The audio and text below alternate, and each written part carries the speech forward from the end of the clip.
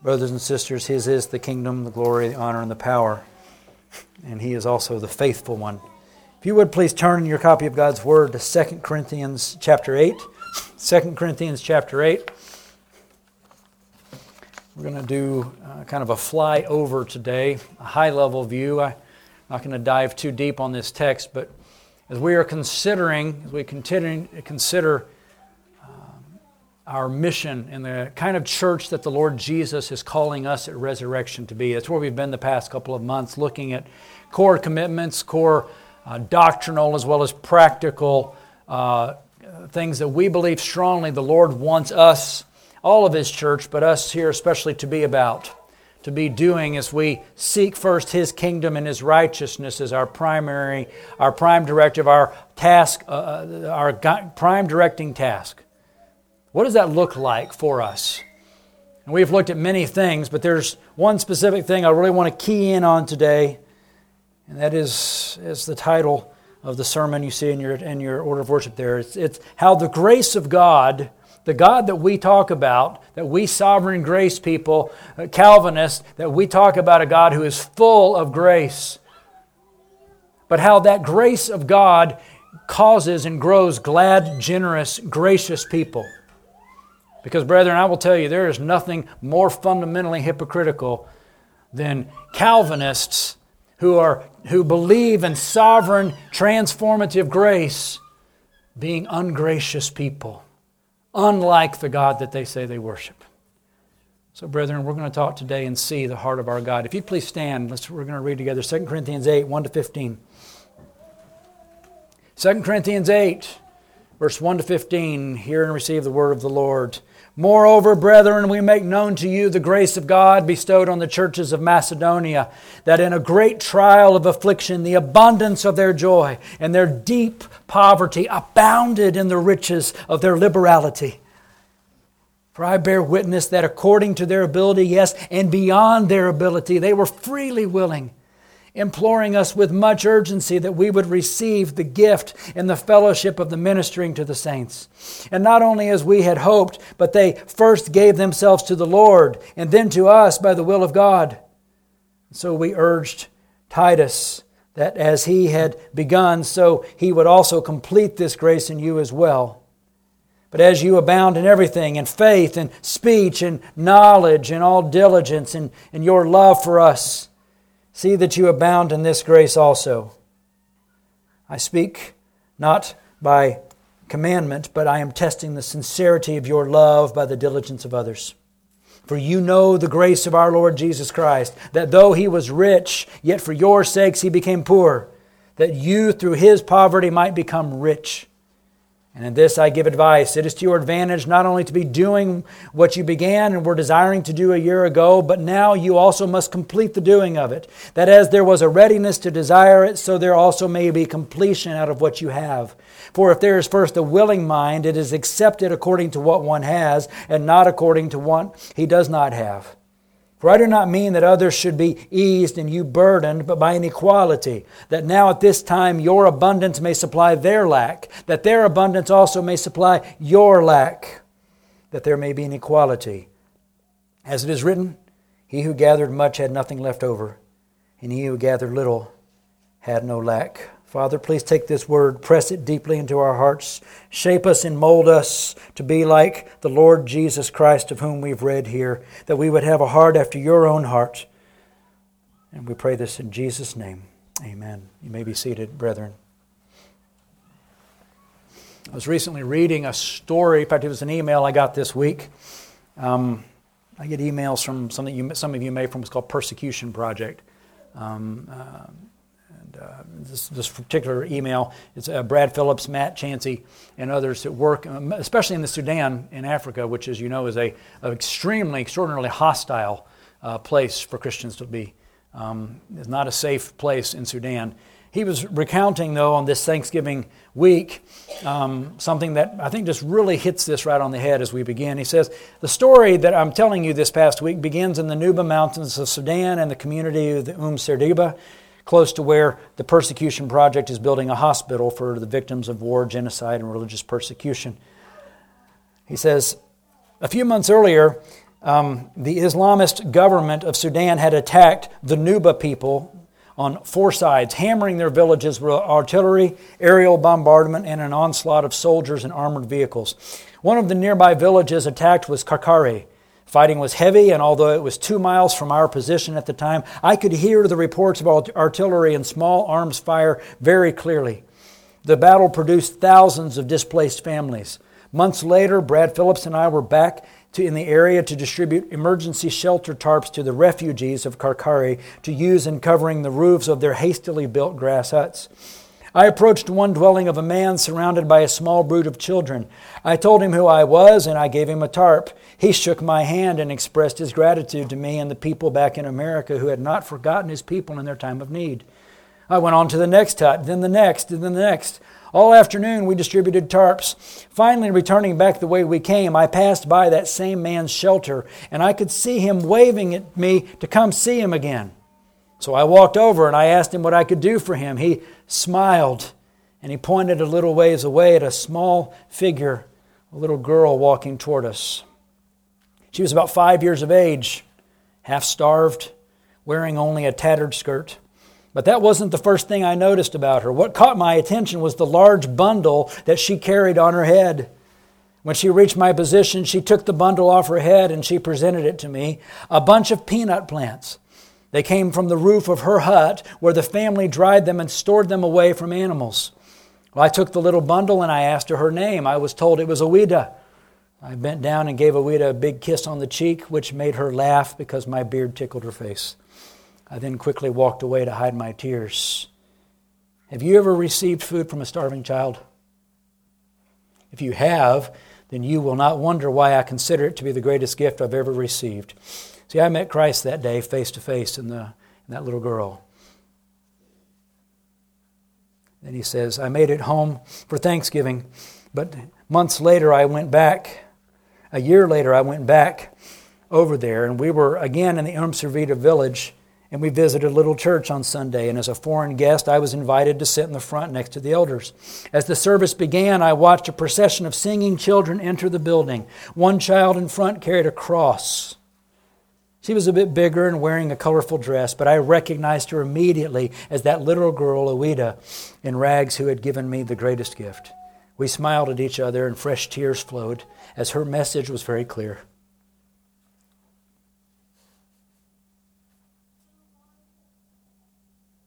Awida was exhorting me to pick up my own cross and follow her.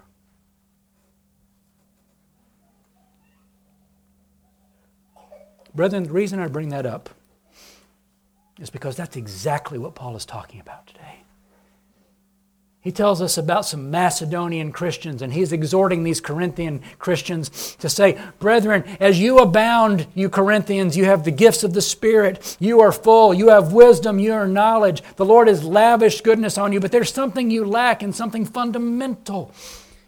You Corinthians, you are inward and self-centered. And I'm trying to get you to come, and I want to exhort you by these Macedonian Christians who have so much less than you. But look at their example. I want us to see this today. So let's just look at this together. Number one, I'm going to just run through these. Number one, as we consider God's gracious paradigm, the principles that flow out of this paradigm are in chapter 9, and we'll probably look at those next week. But I'm just going to look today in chapter 8 at the paradigm for growing glad, generous saints that the Lord puts here. And the first thing I want you to see, point A, these are all A's today for your benefit. Look at point A. Look at verse 9, because this is the key to the whole thing. What does Paul want them to see, Corinthians? To see what the Macedonian Christians, these impoverished Macedonians, he says, for you know the grace of our Lord Jesus Christ, that though he was rich, yet for your sakes he became poor. You through his poverty might become rich. Brethren, we call that the incarnation, right? This is Advent, so I want our sermons to tie in somewhat with that theme. Brethren, our Lord Jesus, the incarnate God, was rich beyond measure and full of grace, the Lord Jesus Christ, and yet for the sakes of his people, for the sakes of his beloved, From every tribe, tongue, and nation, including Ouida and including you and me, He became poor so that you, through His poverty, His impoverishment, might become rich. Jesus Himself is the paragon of God's lavish heart, and He is also the purveyor of God's lavish grace and gifts. That's what He's saying here. He's pointing to a liberality that would cause Jesus, though He were God in the flesh, as Philippians 2 says, though He was God, yet He counted it not something to be grasped, but humbled Himself, taking on the form of a bondservant of a man. Right? Jesus humbled Himself, even to the death of a cross. That's the Christmas treasure, brethren, but that's what Paul is pointing them here. And he's saying, Corinthians, do you see the grace of the Lord, that He was rich beyond measure, and yet for your sakes He became poor, poverty-stricken, so that you would have richness in every way in Him. He's lavish and He is good, gentle and lowly of heart, as we talked about a few weeks ago.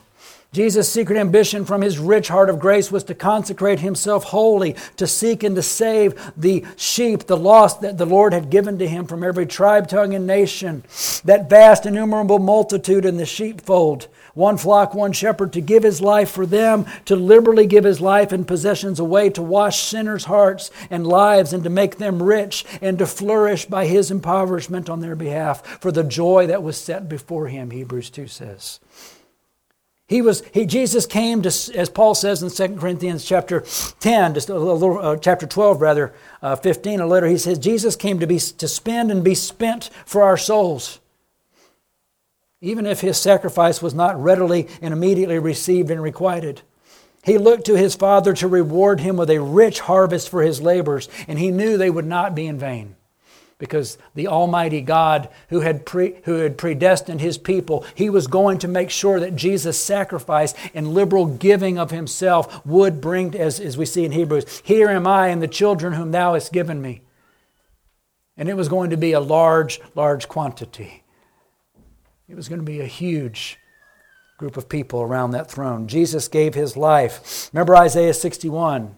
Verse 1-3, Jesus' mission, it says there, was driven by deliverance and restoration and flourishing of all the weak, the heavy laden, of those who were suffering under guilt and shame of their own and others' sin, along with the miseries and the bondage and impoverishment of that sin, spiritual, emotional, material, relational. He came to seek and to save the lost.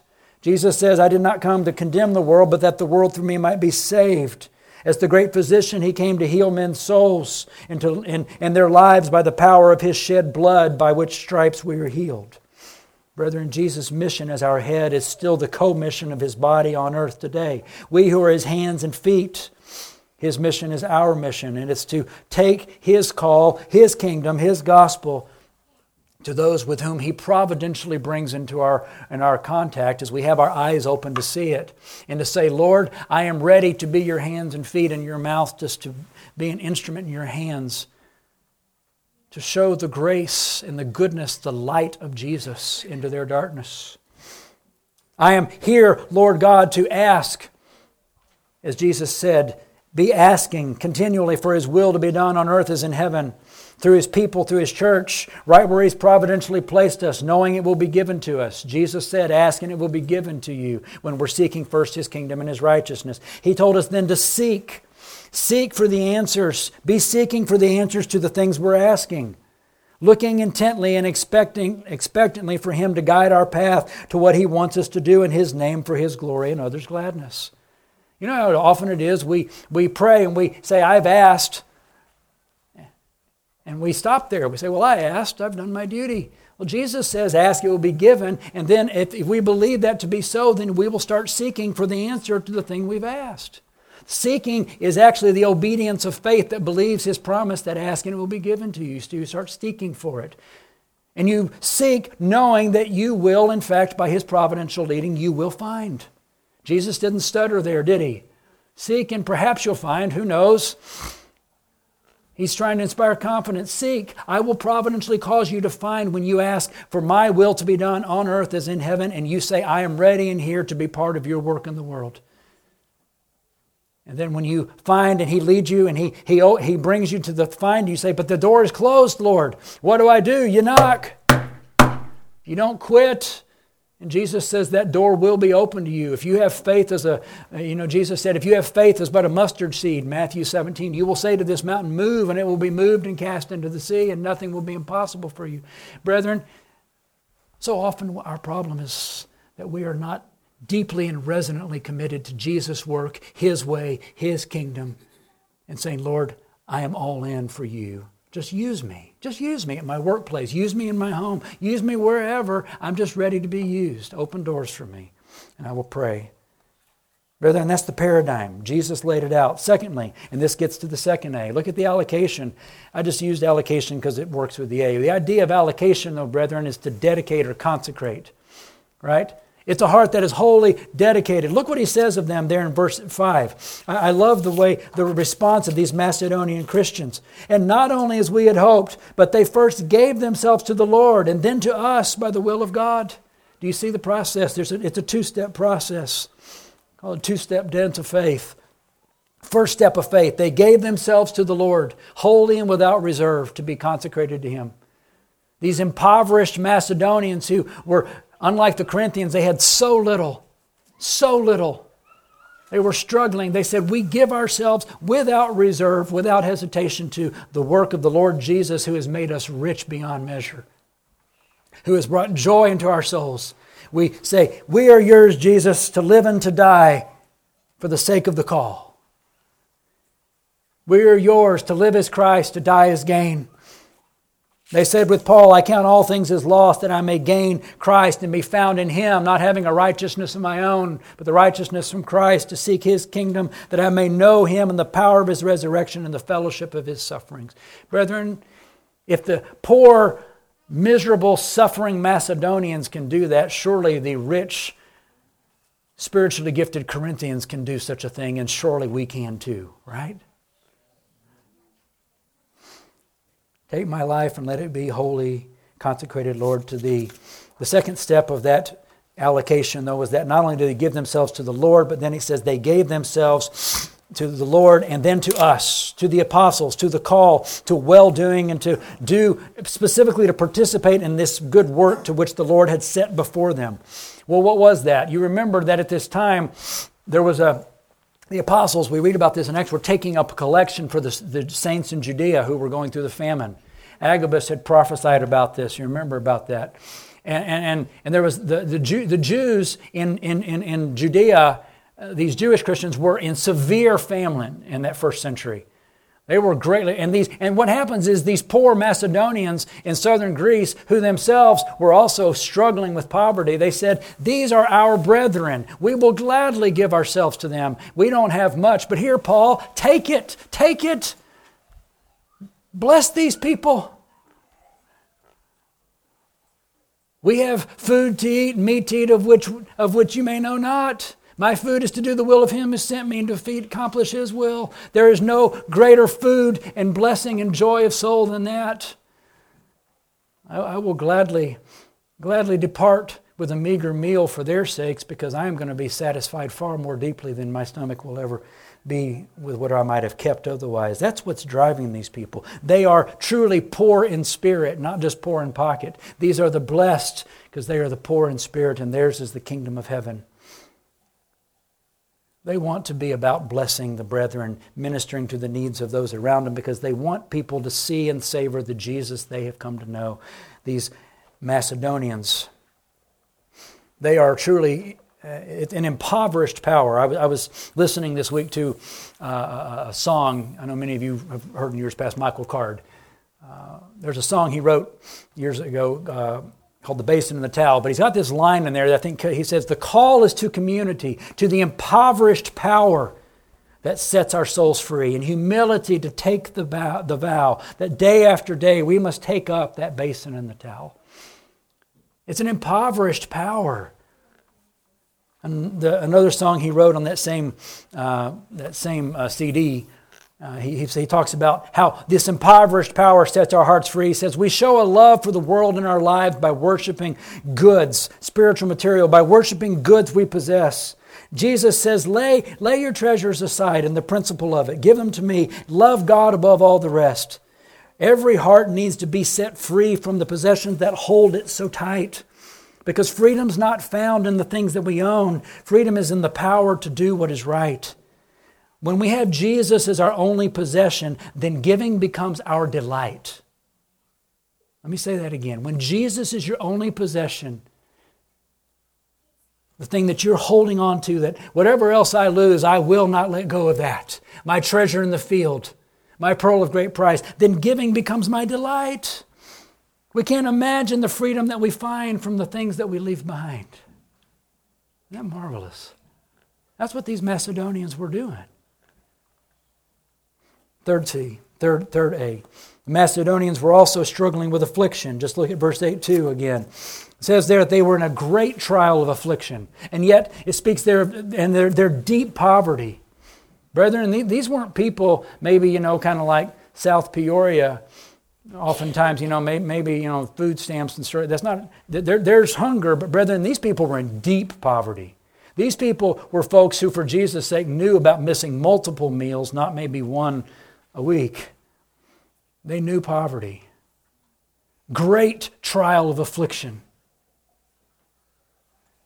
Think of Ouida, right? Living in a little hut with peanuts covering the top, and yet she gladly gives those away because of the joy that's within her.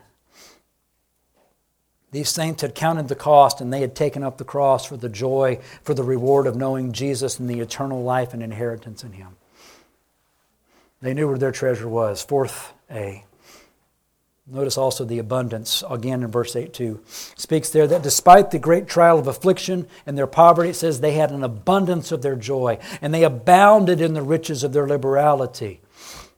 What kind of joy is this? What's wrong with these people?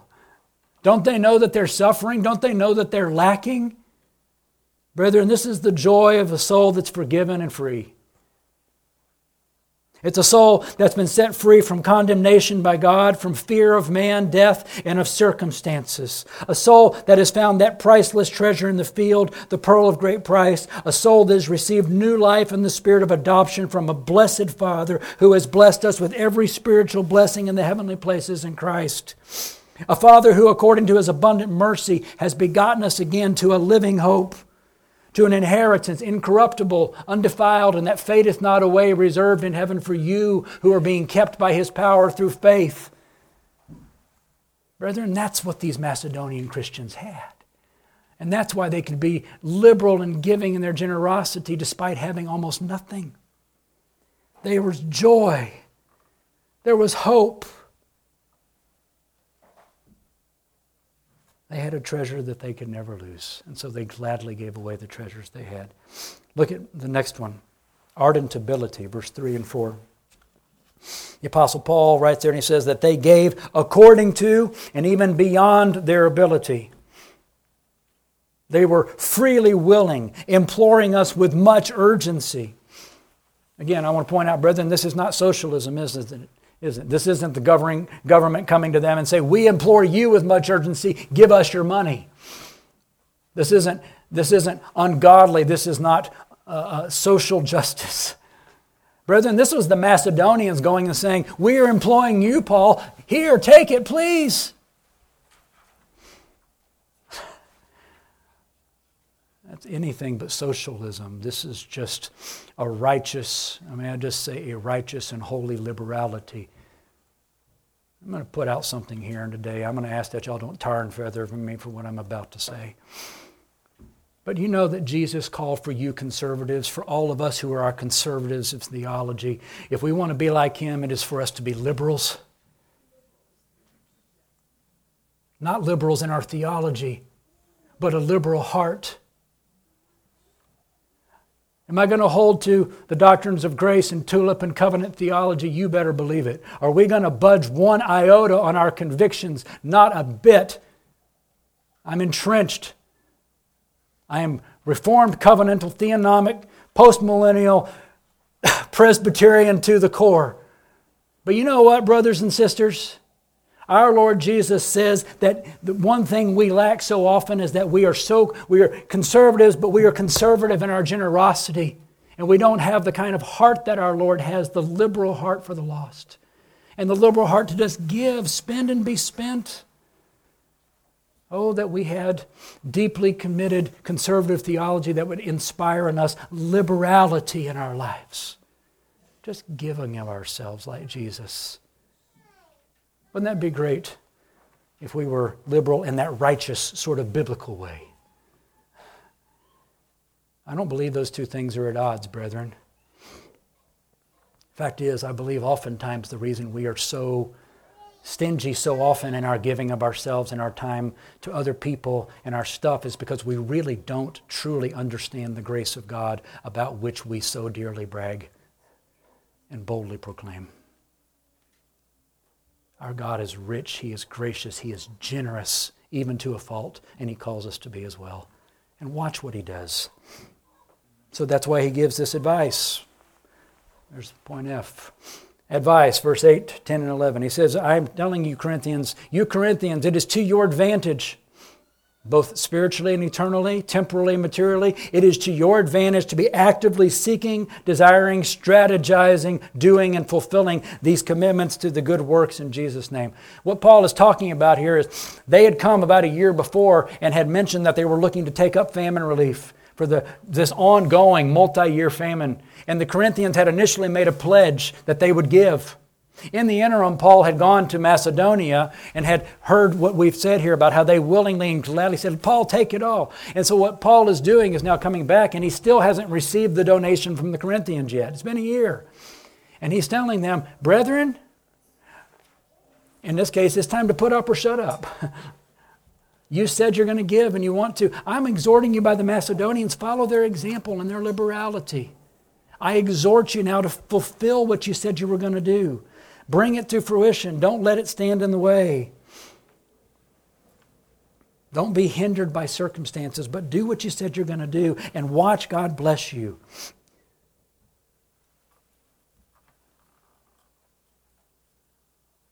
So often we let good intentions and good desires to glorify God and do His works, we let them get throttled by the most trivial and minute of things, by the most inconvenient and insignificant hindrances. Brethren, the Lord calls us with a holy and righteous resolve to be about His business. Let your light shine before men that they may see your good works and glorify your Father in heaven. You are the light of the world, whether you like it or not. Don't let your light be like light that's hidden under a lamp that nobody can see. How can weary, lost travelers walking in the darkness of this world see the city set on the hill if not through us? And how can we plead and say, Lord, I just didn't have enough to turn on the lights and the electric bill so they could see? Well, didn't I give you candles? Maybe the Macedonians didn't have electric lights, but they had candles and they walked up to the window and they were holding them for all to see, whatever these little candles. Use what you got, but let your light shine. That's the call. And look what he says in verse 12. There's an acceptability here. Where there's a willingness of mind from the heart to be about the Lord's business, the Lord accepts it gladly based upon what you have. And He gladly receives it and will multiply it like the loaves and the fishes if we but give it to Him with glad hearts. Jesus said if you give a cup of water to one of Jesus' little ones in His name, you'd receive a full reward, Matthew 10:42. Anything that we do by way of sacrificial glad service to one of Jesus' brethren, He counts it as being done directly to and for Him. Remember Matthew 25. That which you've done to the least of these, my brethren, you've done it unto me. We are His body. Remember the widow's mite. We all know that story. The widow gave all that she had. It was about quality more than quantity. The Lord received and rewarding her accordingly. Remember the widow of Zarephath, 1 Kings 17. During the severe famine, she took her last bit of meal and oil that was designated for her and her son's last meal before they were going to die due to the severe famine. Just like these Macedonians. And instead, she obeyed, in this case, God in faith, the word of Elijah. She made bread for Elijah. And what did the Lord do? Her flour and her oil were replenished day by day supernaturally until the famine ended. The Lord took care of her. Which then brings me to Point H, an augmented abundance. We talked about abundance back in point D, the abundance of liberality that flowed from their affliction and poverty. But he speaks here in verse 13 to 15 of another kind of abundance. Look at here what he says. For I do not mean that others should be eased and you burdened, but by inequality, that now at this time your abundance may supply their lack, that their abundance also may supply your lack, there may be an equality. As it is written, he who gathered much had nothing left over, he who gathered little had no lack. What's Paul talking about there? It's an exchange of abundance that leads to greater abundance is what he's talking about. The argument essentially goes like this. Just as the temporal and material bounty of the Corinthians was being called on to supply the temporal and material needs of their poor brethren in Judea, so also the prayers of the brethren there, that the ones that would be relieved and rejoice by their gift, their prayers would be in turn directed back to God in praise and thanksgiving to the brethren in Corinth and Macedonia. God would answer those prayers and He would pour out greater abundance and liberality upon them because they gave. Give, Jesus says, Luke 6:38, and it will be given to you, shaken down, pressed together. Good measure will be poured into your lap. It takes faith, though, to be liberal like that in the right kind of way, doesn't it? It does take faith. It says Jesus is the one that owns everything I have. And so I'm going to trust Him to make sure that we never lack. And I will be part of His work. Matthew Henry said this about this text. He said, Providence gives to some more of the good things of this world and to some less, so that those who have an abundance might supply others who are in want. It's the will of God that by our mutual supplying one another, that there should be a sort of equality. Not such a leveling as would destroy property, not socialism. For in such a case there would be no exercise of true charity. All should think themselves concerned to relieve those in want, though. This is shown from the gathering and giving out of the manna in the wilderness, as Paul says here. He who gave much had no lack. He who gathered little had all they needed. The Lord made sure it happened. Fact is, brethren, as we seek first Jesus' kingdom, the advance of His righteousness, and to shine His light by our good works to all that He brings into our path, through our liberality and good works of all sorts, He will see to it that we have sufficient food, drink, raiment, shelter, even an abundance to continue on doing that very thing, and even more and more. I always love William Wilberforce. We all know Wilberforce, the great abolitionist through whom the slave trade in England ultimately came to end.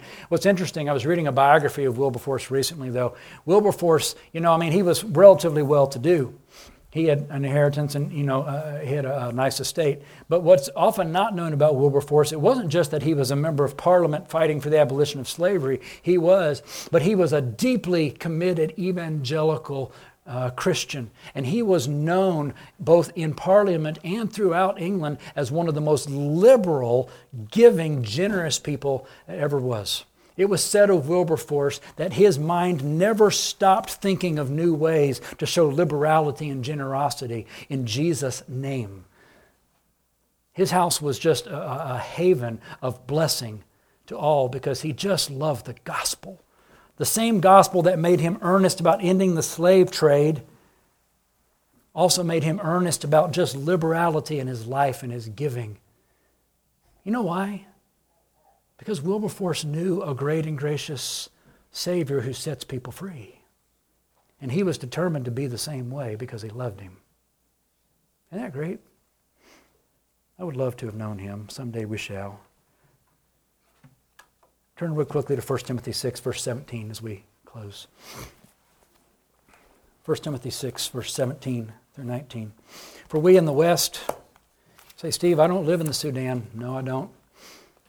And that's true. We're more like the Corinthians in that we've been greatly blessed. God has given us an abundance comparatively. So how do we think about that? Well, here's the Word of God's answer to you and to me. 1 Timothy 6, 17 to 19.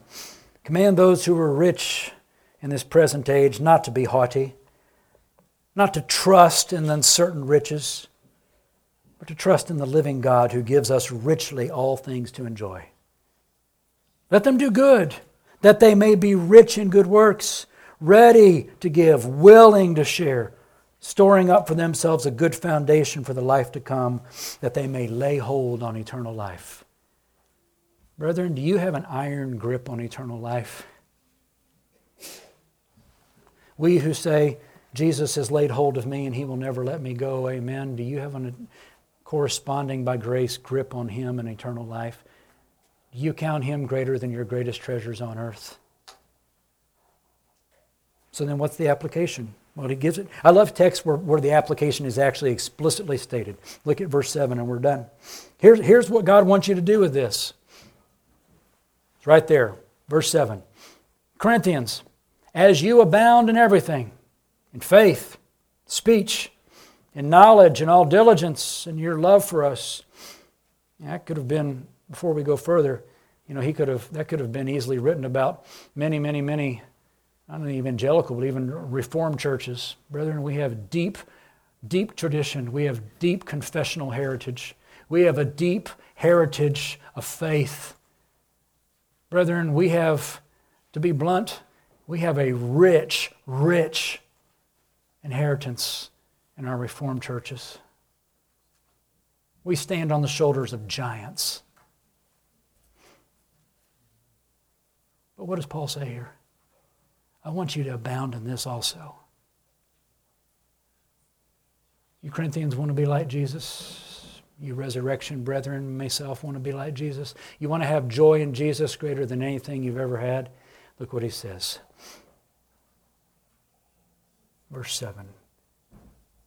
See then that you abound in this grace also. Brethren, what kind of church does God want Resurrection Church to be?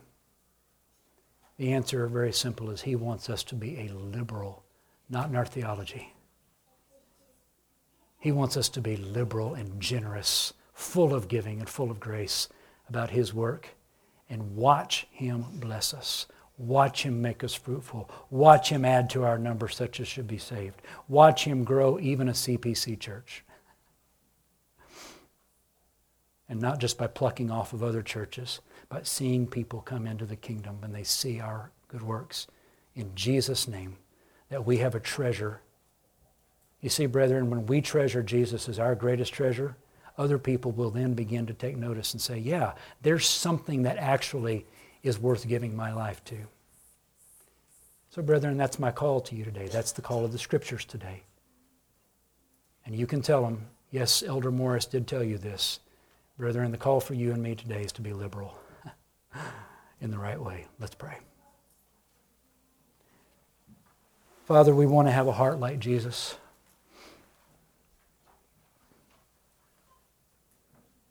Father, I thank you, as we heard today, that Jesus, though He was rich, yet for our sakes He became poor.